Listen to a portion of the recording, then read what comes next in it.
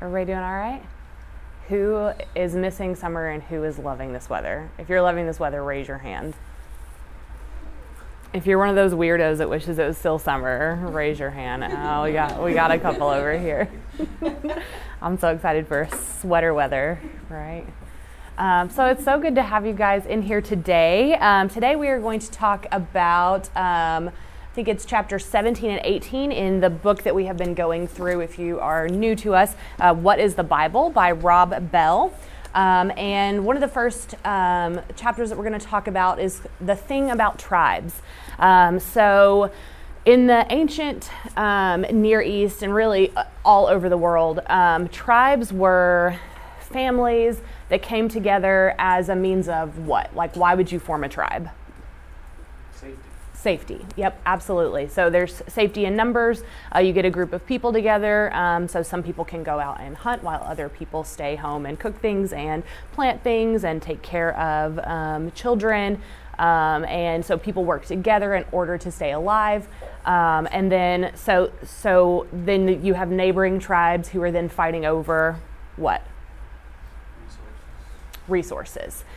So there's only a certain amount of food, there's only a certain amount of water, there's only a certain amount of money, and then the larger your tribe is, the safer typically you are. And so in the ancient Near East, there's just constantly these tribes at battle with each other. Tribes are a means to protect themselves. So as part of a tribe, your identity is in your tribe. There is no individual identity. You exist for the sake of your tribe, and your tribe is there to protect you and to protect that group. And so it was very, very important. And so this is why hospitality was so important. So if somebody from a neighboring tribe comes in and is wandering through your land, if you are terrible to them, if you do not offer them hospitality, if you're mean to them, if you let them starve instead of offering them food and a place to sleep, what might happen? Yeah, they might seek revenge. What if they're from a bigger, stronger tribe than you? You don't know that. And so that's why we have stories of Abraham. That's why we have the story of Lot with Sodom and Gomorrah. It's the way that you treated the neighboring tribes was really important because it might have a lot to do with your tribe. I mean, I know this is kind of crazy. It's not like nations today exist for the sakes of themselves. It's not like they try to keep other people out. It's not like we go to war with each other all the time. So I know this is really a stretch to think about. That was sarcasm, but so that's what's going on with these tribes. And then God comes along and talks to Abraham, and we've talked about this Abraham covenant the past few weeks. Does anybody remember what God's covenant with Abraham entailed? It was a couple of things. Great name, property, great nation. Yes to all those things. So your children will be as many as the stars and as many as the grains of sand. You're going to be a great nation. What else? He's asking him to start a new tribe. Leave your land and come follow me. Start a new tribe. And so, what else does God promise? Thinking.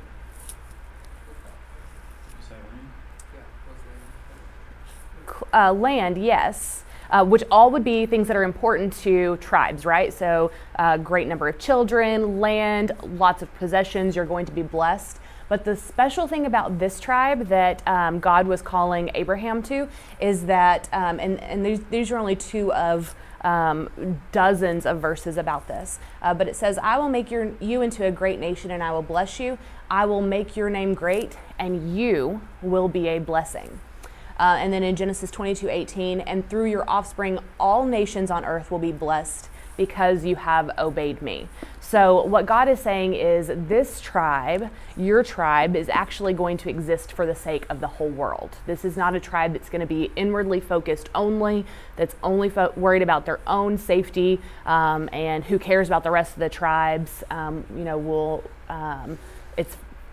It's going to exist for the sake of the world. Can you see how radical and how different that would have been in this time?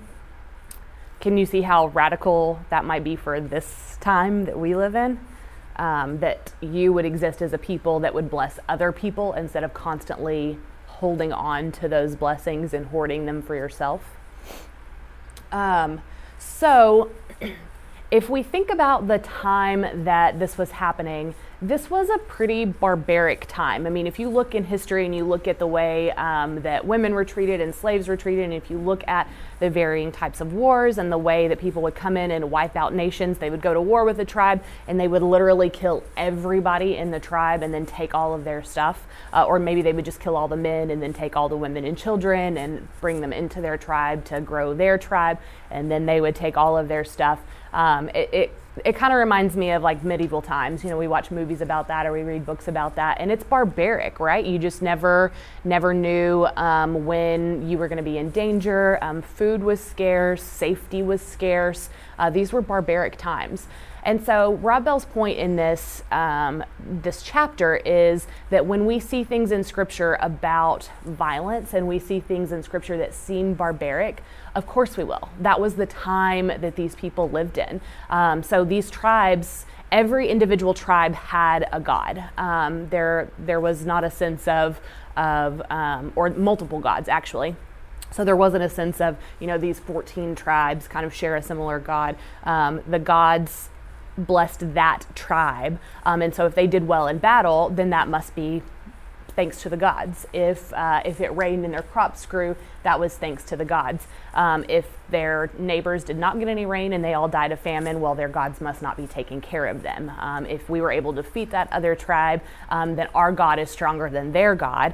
And so they attributed everything that happened to their gods, whether their gods were angry with them or happy with them, or whether they were stronger than the surrounding gods. And so it's not necessarily unusual that we would see in Scripture that these people would have thought, oh, things are going well for us. That must mean that our God is happy with us, or our God is calling us to do these things. Not necessarily blaming the gods, but that was just the culture they lived in. And we've talked a lot about the last couple of weeks about context and the culture and how that informs Scripture. And so I think that that's really important to keep in mind.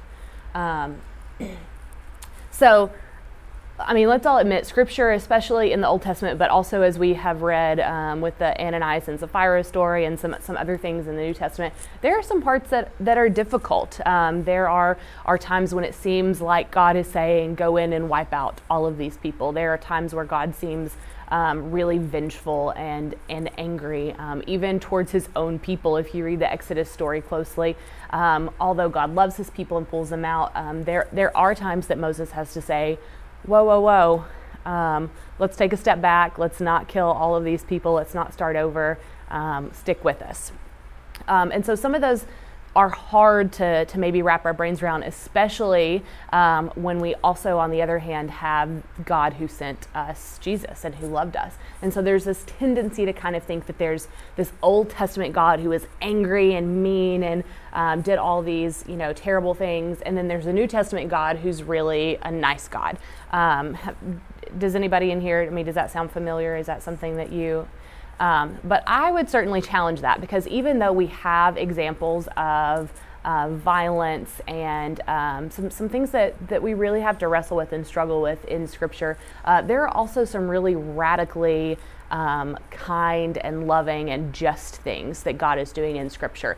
And so what I would argue is that God is taking these people where they are and slowly pulling them forward. And then he takes them where they are and slowly pulls them forward. And then he takes them where they are and slowly pulls them forward. So hopefully, we grow as communities, we grow as people, and we're not as barbaric as we used to be. We do not have slaves anymore. We do not treat people poorly based on the color of their skin anymore, ideally.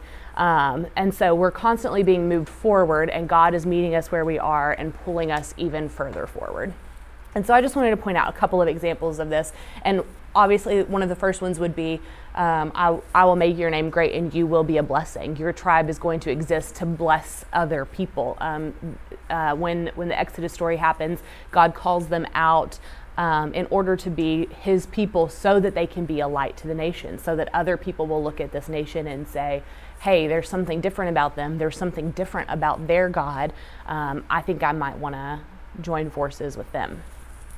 And so one of those is in Exodus. It says, "You shall not wrong a sojourner or oppress him, for you were sojourners in the land of Egypt. You shall not mistreat any widow or fatherless child. If you do mistreat them and they cry out to me, I will surely hear them, and my wrath will burn, and I will kill you with the sword, and your wives will become widows and your children fatherless." So we have this, and this idea is pretty common if you read like the minor prophets and you read the major prophets and all throughout Scripture.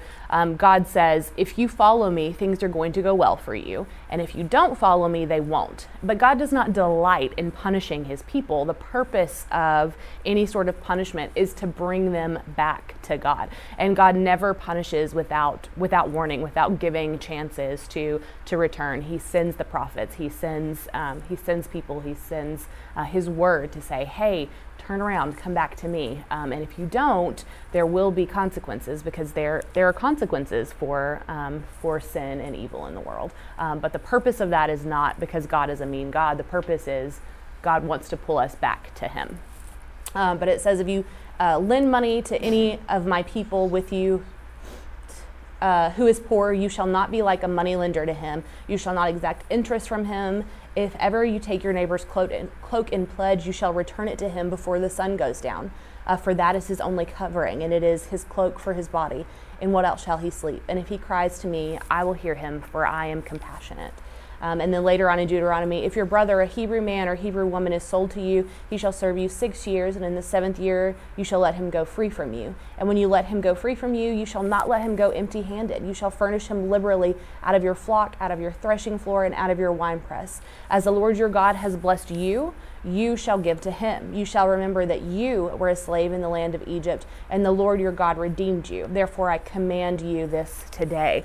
So there's this sense of if you're a slave, you're only a slave for a little while. There's this thing, we have the Sabbath, which is the day of rest, but then we also have Sabbath years, which are years that we let the land lie fallow, and that we let slaves go free, and that we cancel out all of the debts. So if you're in debt, every 60 years, the land or the debt goes away. It's completely gone, and that land is returned to the family that it belonged to. So there are these things in place to help those who are poor, to help those who are marginalized, to make sure that there is no hoarding of resources, and that the people at the top don't get to keep everything at the expense of the people at the bottom.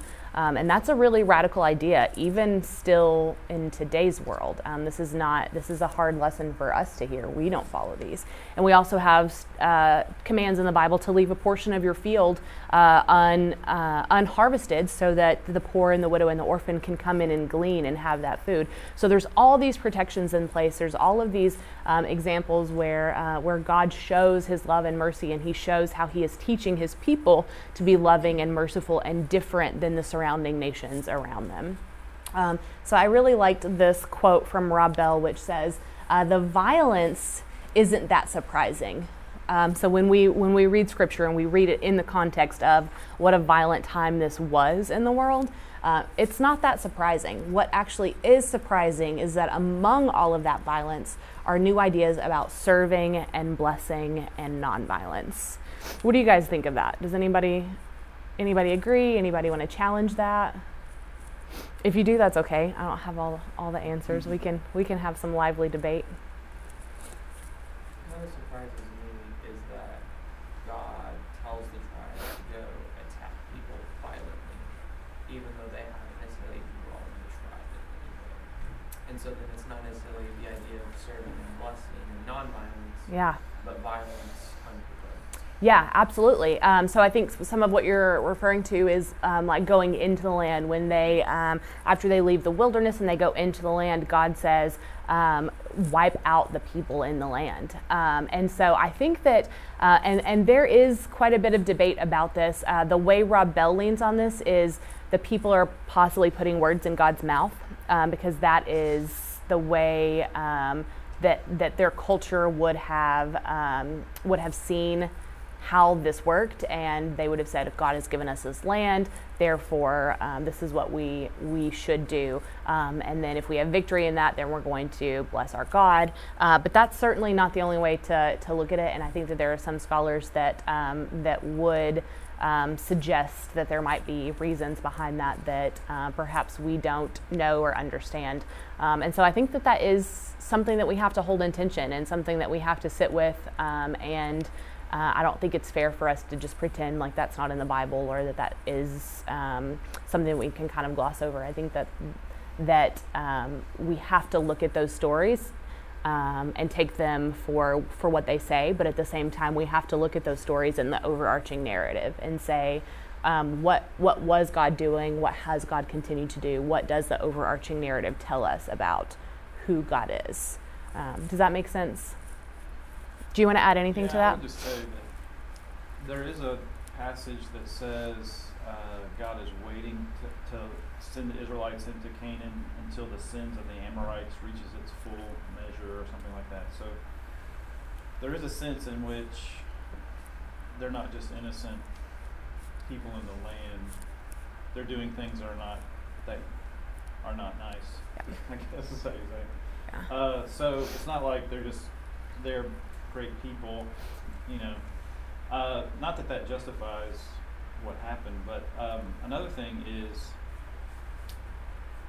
you know, and Bell points this out, the historical stories about what the Israelites did in the land of Canaan are written down a lot later than actual happenings. Mm-hmm.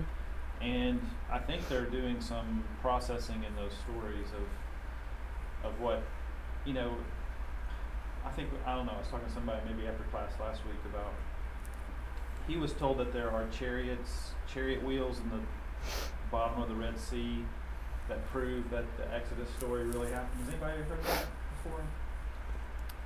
I've heard they found them in the Red Sea, not in the Red Sea. But I've looked into that in the past. It's been several years now, but I don't think there's not that kind of evidence, and I don't know that we should expect that kind of evidence.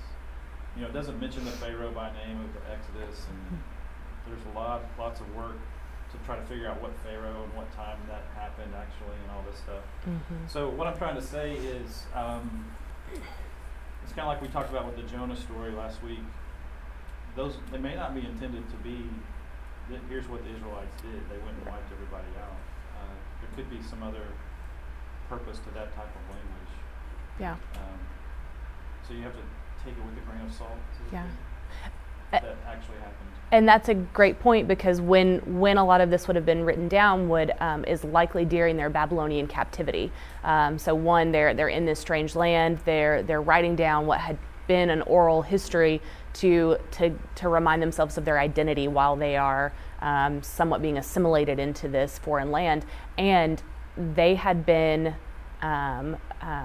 conquered by the Babylonians because of their sin. God had said, you're not taking care of widows and orphans. You're sacrificing, but at the same time, it doesn't mean anything because you don't actually care about the people around you. Therefore, I'm sending the Babylonians who will conquer you, but there will be a faithful remnant of people who will get to go back. And there's this sense of, I'm doing this to turn you back to me. And so I think that in that context, seeing how they would have understood their story about who they are and where they came from is really important. Great point. Thanks for bringing that up. Anybody else have any questions or suggestions? Sorry.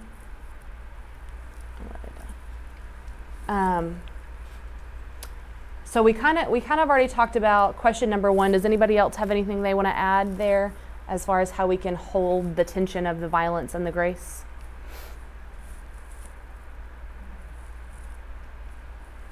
And so question 2 is, what word might our own tribe need to hear from this message today?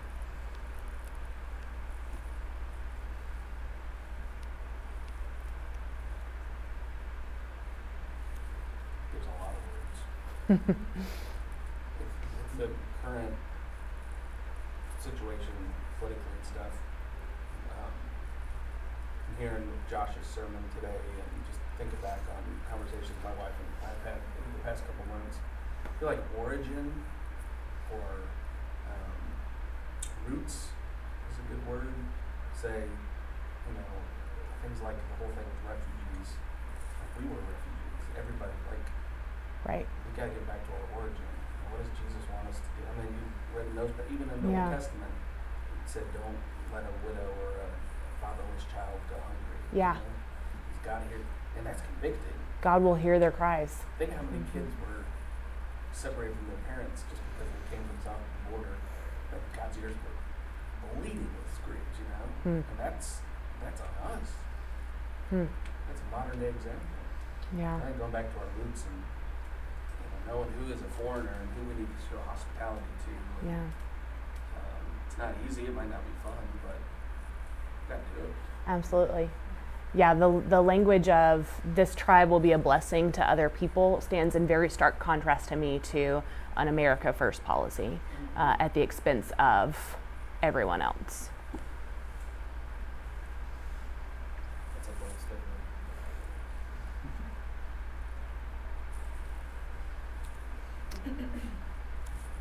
Anyone else? Story kind of makes me think of there's a lot of like bad and violent things happening Yeah. in the Old Testament, but through all that there is grace and there is blessing. I think that can really easily be applied to today. There's a lot of bad, a lot of bad, Yeah, but like God is still in it with us. absolutely. And it looks different because we've progressed as a world. Absolutely. When we were in Australia, I think, George, you know this, that a lot of the Australians find it a little offensive how, Christian Australians find it a little offensive how we are so hardcore America above everybody else. They feel Mhm. like we are. Yes. And so, it really opens your eyes when you're around Christians in other countries who are saying, wait, isn't it Christian first? Right. What's our primary Why are identity you- in? What is where's your identity lie? Yeah. And it really makes you think about that when you're around Christians from other countries who are going, wait a minute, why are you Yeah. willing to say, yay America, and right in front of their faces instead of, being concerned more with your relationship with them as a Christian? Absolutely. It's also a far cry to take scripture and impose that and say that a country can't be patriotic and can't have laws. So we don't have time for all that here. Yeah. But Patriotism and loving your country, I think, is important, and that is.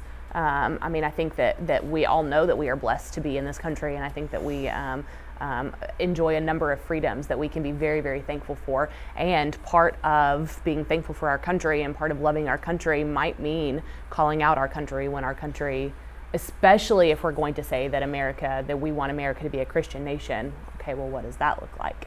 If we're going to be a Christian nation, if that's the end goal, which I don't know that it should be, but if that is the end goal, then what could that look like? What should that look like? I have another section to get to, so we'll move on really quickly. So this chapter was titled, "Do What with Our Whats?" And it's about circumcision, so fitting title there. We're going back to tribal identity. Circumcision was the way that you knew this person belonged to this tribe, and so it's when Moses is drawn from the water by the daughter of Pharaoh, and she says, "Oh, this is a Hebrew." She likely knew that because he was circumcised. This is a huge identity marker. It says who's in, who's out. For all the other the people who said, okay, I think I might want to join this nation and what they're doing, the requirement would have been that they would be circumcised, and that was a good thing. That's for God, that was what He had asked in order to show the level of commitment. And to show, hey, you are different, and this is a visual representation of that reminder of that commitment that you have made to be my people and to be about my purposes.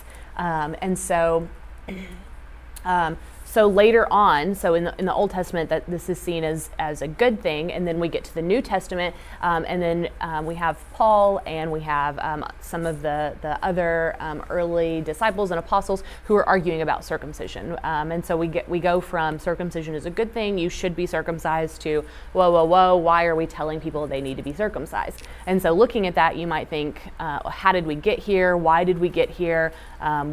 Is the Bible contradicting itself? And I think that what's going on is that what used to be a marker of tribal identity, now after Jesus, your identity is no longer in your circumcision. Your identity is in Jesus Christ, and is in your baptism, and is in receiving the Holy Spirit. And so it goes back to that question of identity. What is your identity in? And so Paul doesn't have a problem with circumcision. He's telling Jews, like, if this is important to you, that's okay, just don't make it a requirement for other people. He has a problem with how it's being used as a way to show who's in and who's out. It's a good thing being used in a bad way. So essentially what Paul is saying is, no, you do not get to decide who's in and out of this thing. Spirit gets to decide who's in and out of this thing. And if they have received the gift of the Holy Spirit, then they are part of this, and that's regardless of whether or not they're a Jew, a Gentile, what kinds of food they eat, whether they're circumcised or not. So this was kind of a short section, but I think there's a lot to discuss in this. So what word might this have for us today? Does it have a word for us today?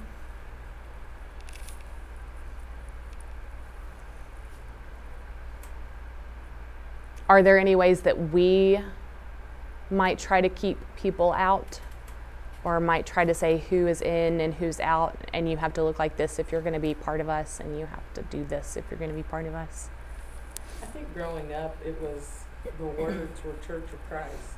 Like, instead of people saying, I'm trying to think how it was worded when I was growing up. It was like, well, we're Church of Christ, they're Baptist, or they're insert whatever, name. And it's like, I remember eventually thinking, like, aren't we just Christians? And even, I can even remember my mom, like, I'm trying to think, it was like on a Wednesday night or something, I was like, I can't go to, my friend asked me to go to church with her, and I was like, I can't go. And she was like, yes, you can. Like, just go over there. It was a Baptist church. And even one time, I thought, like, I had to be at my church, and she was like, please just go. Which was, she's just so much smarter than I am.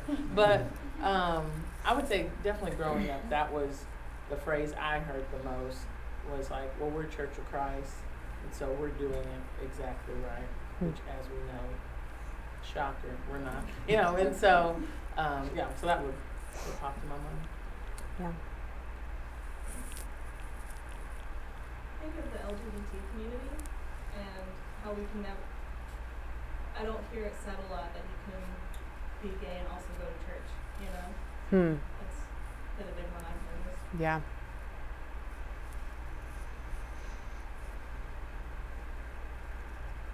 Anyone else?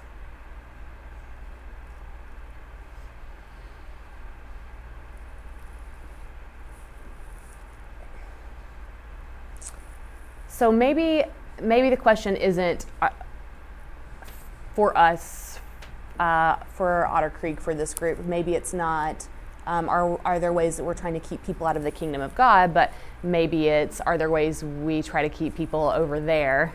They can do their thing and be Christians over there, and we'll be our people over here. So what percentage of Nashville is African American?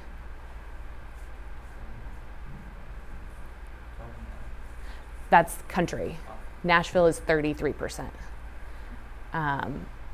What percentage of Otter Creek is African American?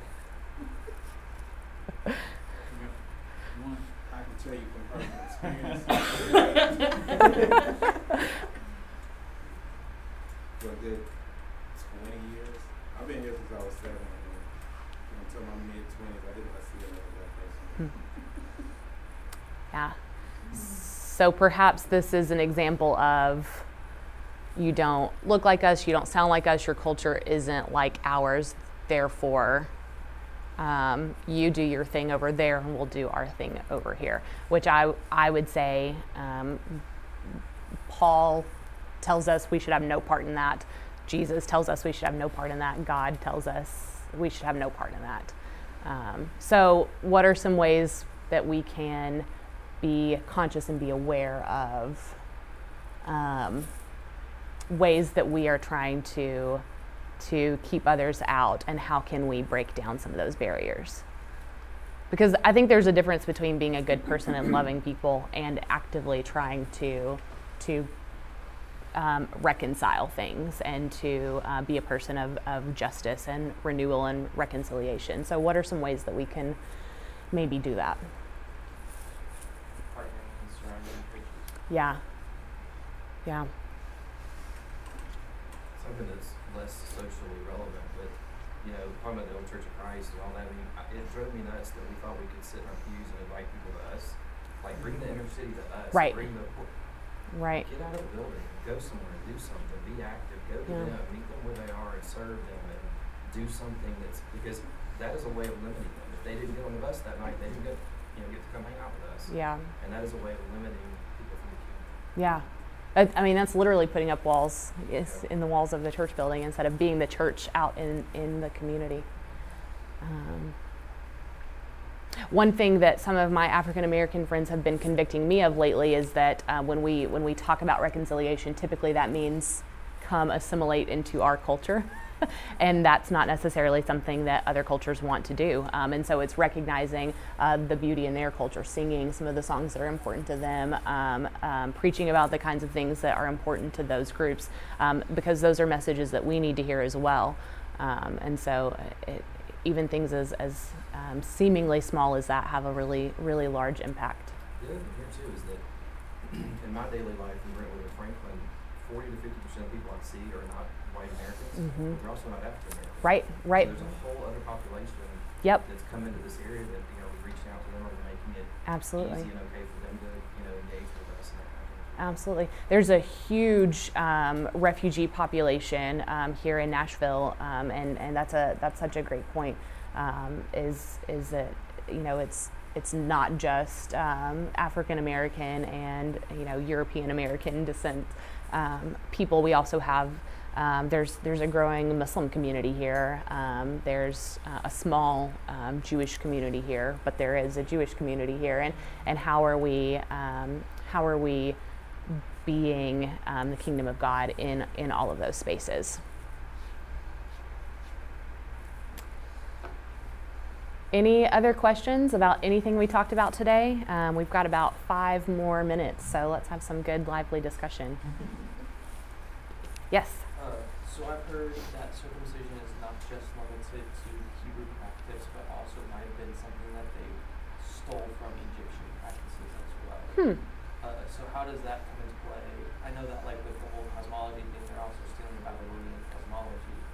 So is it really just defining back to the Hebrew religion for circumcision? Do you know anything about that? Because I've never heard there that. There are some other cultures that did circumcise, but not many. I don't know about Egyptians, or I don't know about that. Maybe, I don't know for sure. But I do know some others did practice it. So it's not that it's unique just to Hebrews. But that's the way it is all through the Bible. Yeah. My biggest example is a rainbow, for example. Rainbows exist. I don't think that, here's my theory.